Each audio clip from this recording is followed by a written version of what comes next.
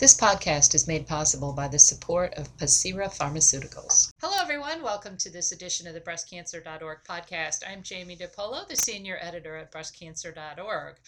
Our guest today is Beth Bachman Dupree. She performs breast cancer surgery and is vice president at the Holy Redeemer Health System, as well as adjunct assistant professor of surgery for the University of Pennsylvania. Dr. Dupree is a board-certified general surgeon specializing in diseases of the breast. She also has obtained dual board certification in integrative and holistic medicine. She has won numerous awards for her medical work as well as her humanitarian endeavors. Dr. Dupree's skin-sparing mastectomy is performed in conjunction with plastic surgeon Robert Skalicki, were featured live on the internet. The webcast and subsequent documentary received a Gracie Allen Award.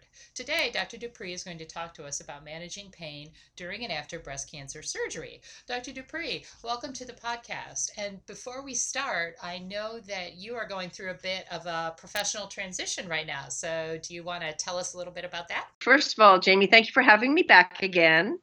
As always, I love to support the educational process of breastcancer.org because it is the go-to website for information that is valid for patients. I don't want them to surf the web anywhere else except going to breastcancer.org when they're diagnosed because I want them to have very valid information. So thank you for doing what you do. Thank you. That was very kind words. Is a dear friend, and I love every aspect of what you guys do. And she actually has been aware of this little transition that I'm about to undergo. She's a very dear friend, so I shared this with her a year ago when I was contemplating this transition. I have been given the great opportunity to actually move to Sedona, Arizona, which is where my spiritual heart has always been. I've been going there for 16 years. I had planned to retire there someday, and they want to develop a state-of-the-art comprehensive cancer program, beginning with featuring breast cancer. And since it is my dream place to live and it's my dream job, I absolutely had to apply for it. And so I consider I will be bi-coastal for the next 2 years because I think you know my commitment to patient care. So I will be coming back and forth on a regular basis to be able to follow through with my patients that I'm currently treating and have treated over the past several years.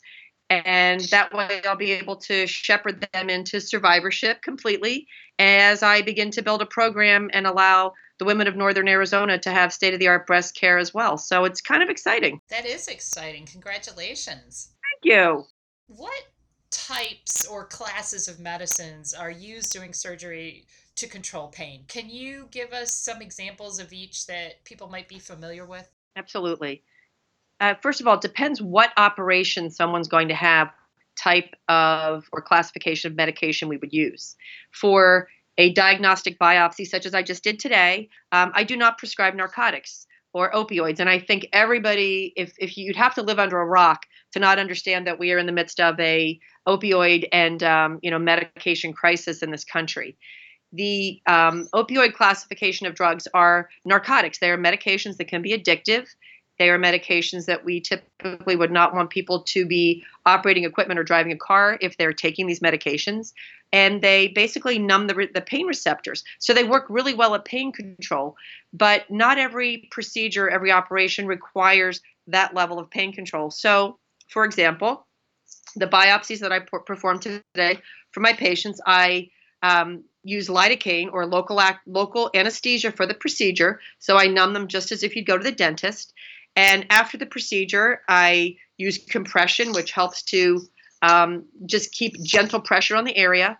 And then I have them take either Tylenol or Motrin or ibuprofen, which is considered what we call a non-steroidal anti-inflammatory.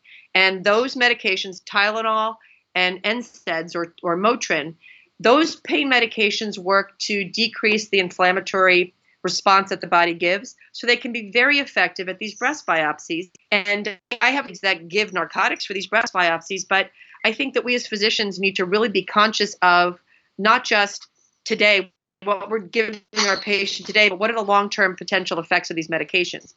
So first thing is managing the patient's expectations.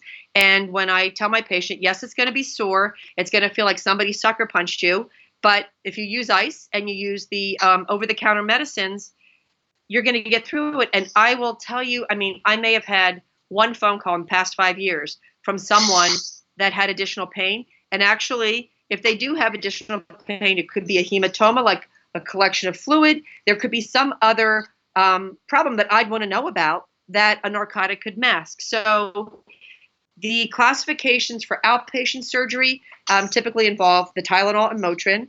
And depending upon how invasive we are, sometimes I will also use a narcotic for the short term, such as Tylenol with codeine, Percocet, Dilaudid. These are the common medications that we will prescribe to our patients to get them through the first 24 to 48 hours until those pain receptors are no longer kind of crying out. What about somebody who's having a lumpectomy or a mastectomy or reconstruction? Those are obviously bigger surgeries. I'm assuming more pain. Absolutely. They're bigger operations that in the operating room, there are certain things that we do to prevent that initial zing of postoperative pain. First of all, in my patients, I recommend that they use arnica, which is a homeopathic. We can use it perioperatively. It's incredibly safe. Plastic surgeons have been using it for years for facelifts. There's a lot of research in the plastic surgery literature that it decreases bruising and hematoma, the swelling after surgery. So that's kind of like a preemptive strike. The other thing that I like to do, and many surgeons will do when we're doing a lumpectomy and sentinel node biopsy, before we even cut the skin, we can inject the breast or the axillary tissue with local anesthesia. And that also helps to take the edge off that postoperative pain. And then before my patients wake up from surgery, many times I will give them additional injections with Marcaine, which is a long-acting local anesthetic that will last about 4 or 5 hours. And so that way, even before they leave the operating room, they have gotten a good amount of postoperative pain management. So I prefer to use a medication called Toradol or Ketoredic. It's in the classification of a non-steroidal anti-inflammatory, and that also works really, really well for postoperative pain. And right after surgery, I will always have a narcotic available for a patient in the event that sometimes we get very near nerves and they can be incredibly sensitive. And we don't know that until the patient's awake after surgery. So that's kind of the soup to nuts from the beginning. We can do some preemptive strike with the arnica. We can intraoperatively use the local anesthesia and postoperatively add on the nonsteroidal and the narcotic. Now, there are two other things that with mastectomies and in patients that are having a more extensive axillary surgery, such as an axillary lymph node dissection, there are two other options that we will offer our patients, and lots of different doctors use different things for different reasons. There are a type of local anesthetic that actually is what we call lipophilic. It's attached to a carrier, so it stays in the system much longer, and we can use that for local blocks. And in addition, there is a pain management system that's actually like a pump that will, my patients call it a cue ball because it looks like a big cue ball filled with Marcaine, and that delivers that Marcaine on a regular basis into the surgical cavity. So using either the long-acting injection or that pump will give the patients pain management for the first 1 to 3 days postoperatively. And what that does is it decreases the need for the opioid type medications, the Dilaudids, the Demerols, the Tylenol with codeines. And, I don't know about you, but when I watched I think it was the Super Bowl this year, and there were like 3 commercials for opioid-induced constipation, I literally was taken aback because, number one, those are very expensive ads. And number two, isn't it a shame that we have to now have medications to help alleviate the constipation that we've created with this opioid crisis? You gave us some examples of non-opioid options. I know that some people maybe up front going into surgery are concerned about that. Maybe they've had a friend or family member that's had an issue with opioids. So if somebody says, absolutely not, I do not want to take an opioid, it sounds like there are good options for them. Absolutely. I take care of patients who are in recovery, and I honor that completely. I will get my anesthesiologist to do a non-narcotic anesthetic, and we will maximize our local pain management with either the Exparel, the long-acting, lipophilic anesthesia, or we'll use the On-Q pump so that we can give them the Marcaine. And we'll also give them, they'll have the opportunity to, again, use ice to decrease when we use ice, people think it's just to make it cold, but actually what ice does is it constricts the blood vessels so that you don't get that vasodilation, that kind of throbbing sensation after a procedure. Just like, you put ice, I don't know, you ever see those little boo-boo bunnies they have for kids where you can put an ice cube and it looks like a little washcloth, the boo-boo bunny? Well, when you do that on the breast, you're just constricting the blood vessels to decrease that zinging sensation that you get when those blood vessels get dilated. So it works for multiple different ways. And I will tell you that my patients that have been in recovery have been very, very happy because they think that we as physicians, if we don't honor that and pay attention to that, we could end up, putting them into a slide back into a place where once you ping those receptors again, those patients with the narcotics, we could potentially hurt them from staying in their recovery process. And it doesn't mean that someone in recovery can't get narcotics. It just means that we have to be really conscious of what we're giving them, because our goal is to, shepherd them through this cancer process without, helping them or sliding them back into a place that they don't want to be. Absolutely. Now, you mentioned the pump that you give to some of your patients. Is that something that they can take home with them as well, or is that just used in the hospital during recovery? The Marcaine pump lasts for about 3 days. So our patients typically will go home post-op day 1 or early post-op day 2. And so the cue ball will continue to decrease and decrease and decrease as the Marcaine is bathed into the system. And for a lot of our patients, particularly those that are having implant reconstruction, it's the stretching pain from the expander being behind the muscle. So we've been using a class of medications called a muscle relaxer, or the drug called Scalaxin or Metaxalon, I think it is. It's a muscle relaxer that doesn't make you goofy. And I only know that because if you pull a muscle in your back, I one time was given a class of medications, and my husband told me that if I ever took it again, he would divorce me because it made me really awful to be around. And so I don't like that classification of muscle relaxer. So I like to use Scalaxin with my patients. And I actually had to go to my hospital's pharmacy and therapeutics committee because it was expensive. And I had to justify why my patients needed it. But by giving them the Scalaxin and the local anesthetic, we were able to decrease we don't use, we used to use a thing called PCA, or patient-controlled analgesia, where they could give themselves an injection with morphine or Demerol. We don't use that anymore because with the combination of the On-Q pump and the Scalaxin, we don't need to use those pain pumps. And that's huge for patients because it gets them up and moving faster. So it decreases the risk of, getting clots in your legs because you're moving. It decreases, the risk of getting pneumonias because you're breathing and you're actually moving around. You're not laying in bed, kind of in a vegetative state being gorked out on medications. That sounds great. Now, so when a person is home, it sounds like in many cases, at least for you and your patients, you're controlling their pain before they leave. So they're good with Tylenol, NSAIDs, things like that when they get home. Is that accurate? My goal is to get them as comfortable as possible before they leave so that they know that they can take the Tylenol or the NSAID, and they also have a prescription. I do give a prescription for some type of a narcotic if they needed that for management in the hospital. And the reason that I do that is as they become more mobile and functioning and moving around, they may need something, to take the edge off before sleep. But we try to educate them that the narcotic should be for the breakthrough pain, not for the every 3 hours I'm going to take this medication. Because there was a time when doctors would tell their patients, oh, you're going to need this pain medicine every 3 hours. So they wouldn't even let it get to the 3 hours.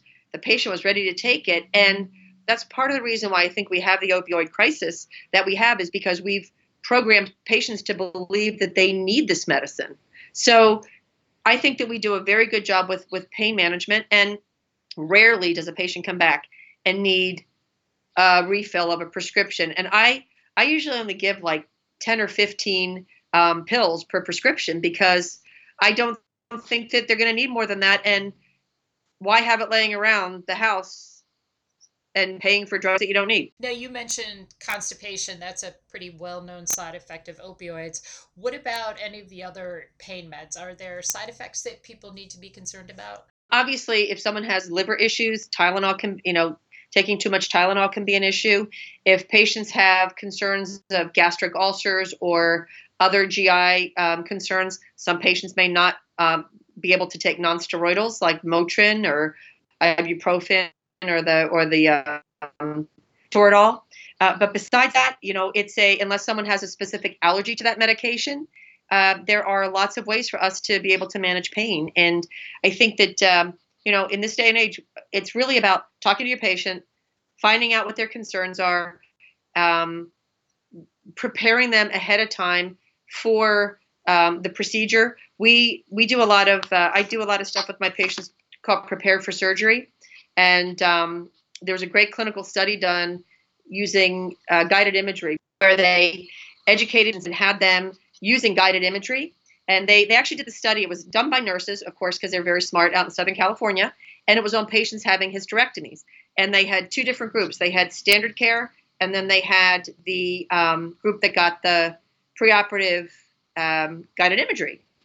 And the group that did the preoperative guided imagery had a shorter length of stay, about a 50% usage of narcotic, I believe. So their hospital charges were less. They had less pain postoperatively, and they were given a method to help to decrease the anxiety and I think with the anxiety, comes the cortisol and you get in the fight or flight. So I think it all kind of plays into this pain factor where if we manage our patients' expectations, if we say, you're going to wake up and feel like you have an elephant sitting on your chest, because that's what my patients tell me, that they think that, somebody like sat a cinder block on their chest, because when you put these expanders underneath the muscle, that's what it feels like.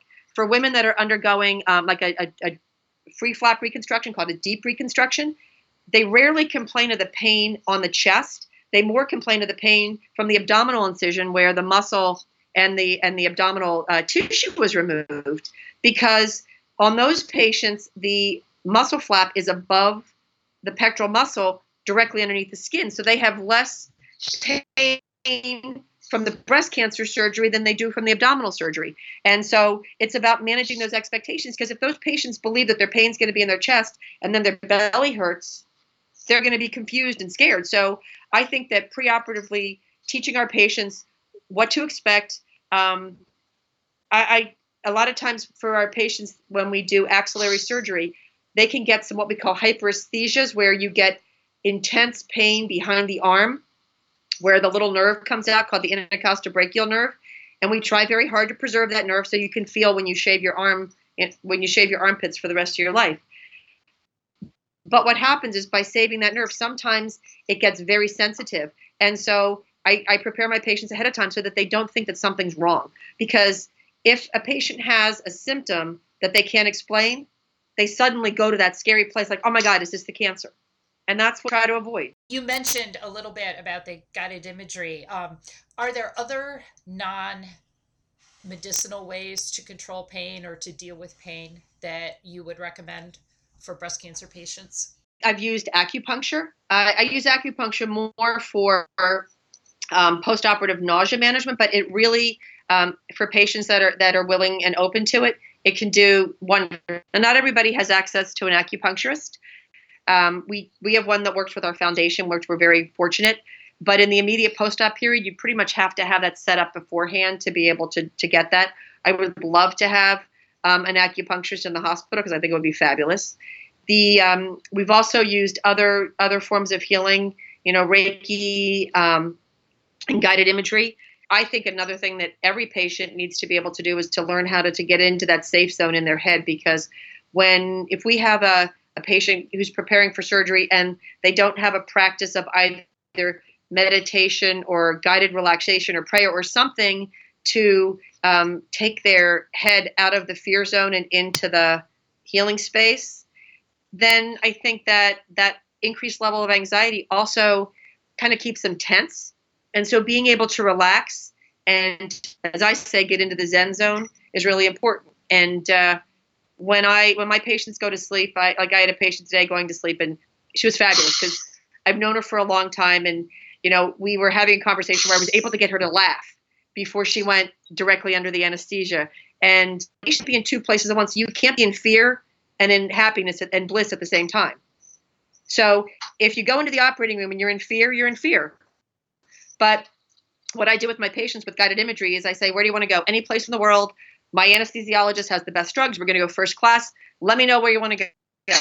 So my patient today, she's like, well, could we go to Bali or Fiji or something? I'm like, yeah, we're going to go to Fiji on a Blue Lagoon cruise. And so she's undergoing, she's smiling, she's laughing. So she's not in the, oh my God, I've got cancer and I'm going to sleep. She's like, hey, I'm on a Fiji Island cruise and I'm going to the Blue Lagoon and I'm going to relax and feel the sun on my face and the sand on my toes. And, it was funny. Some of my anesthesiologists years ago used to think I was just totally crazy. And then when they see that the patients actually wake up better and that they are more at peace with it, and they realize that putting a patient to sleep who's not scared, because if you're putting someone to sleep and they're sitting there crying and they're scared and they're sad, that is not a good way to go to sleep. Patients go to sleep with the visualization, clear nodes, clear margins, clear nodes, clear margins. Just put out to the universe exactly what you want. That sounds great. Dr. Dupree, thank you so much. This has been so helpful. I have one last question. So you were talking about the visualization as somebody's going under. If somebody has a surgeon who, say, is not taking them to Fiji for their surgery, is that something that they can do themselves, like in their head? Like, I'm going to Fiji, I'm going to the Blue Lagoon, I'm calm, I'm happy. Absolutely. And the thing that was interesting is in that clinical study with the guided imagery, it wasn't the doctors that were driving that train, it was the nurses. So those nurses, those pre-op nurses were not in the operating room with the patients. But what that process did of that, the guided imagery, it gives them, intentions. And so they can repeat that in their head. Part of the guided imagery is taking that patient away from the fear. It can't be in fear and love at the same time. And what I say is I would always rather move to love than fear. So emotions are in that positive space in their head, even if they're the one that is putting it through there. Like I have patients that come to the operating room with their 3x5 cards, their intentions on it. And so I have one particular nurse anesthetist. She happens to also be an amazing healer. And Joanne will sit up there and she'll cards as they're asleep under anesthesia. Because it's like that, even though you're asleep, you're still aware. Even though you're asleep, at some level, your consciousness knows what's going on. Which is in my operating room, there's no bad comments about, if anybody comes in with a bad attitude, you can take it out the door.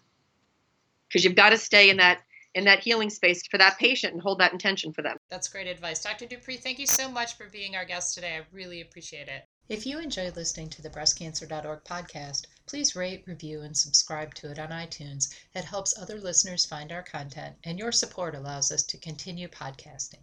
Thanks.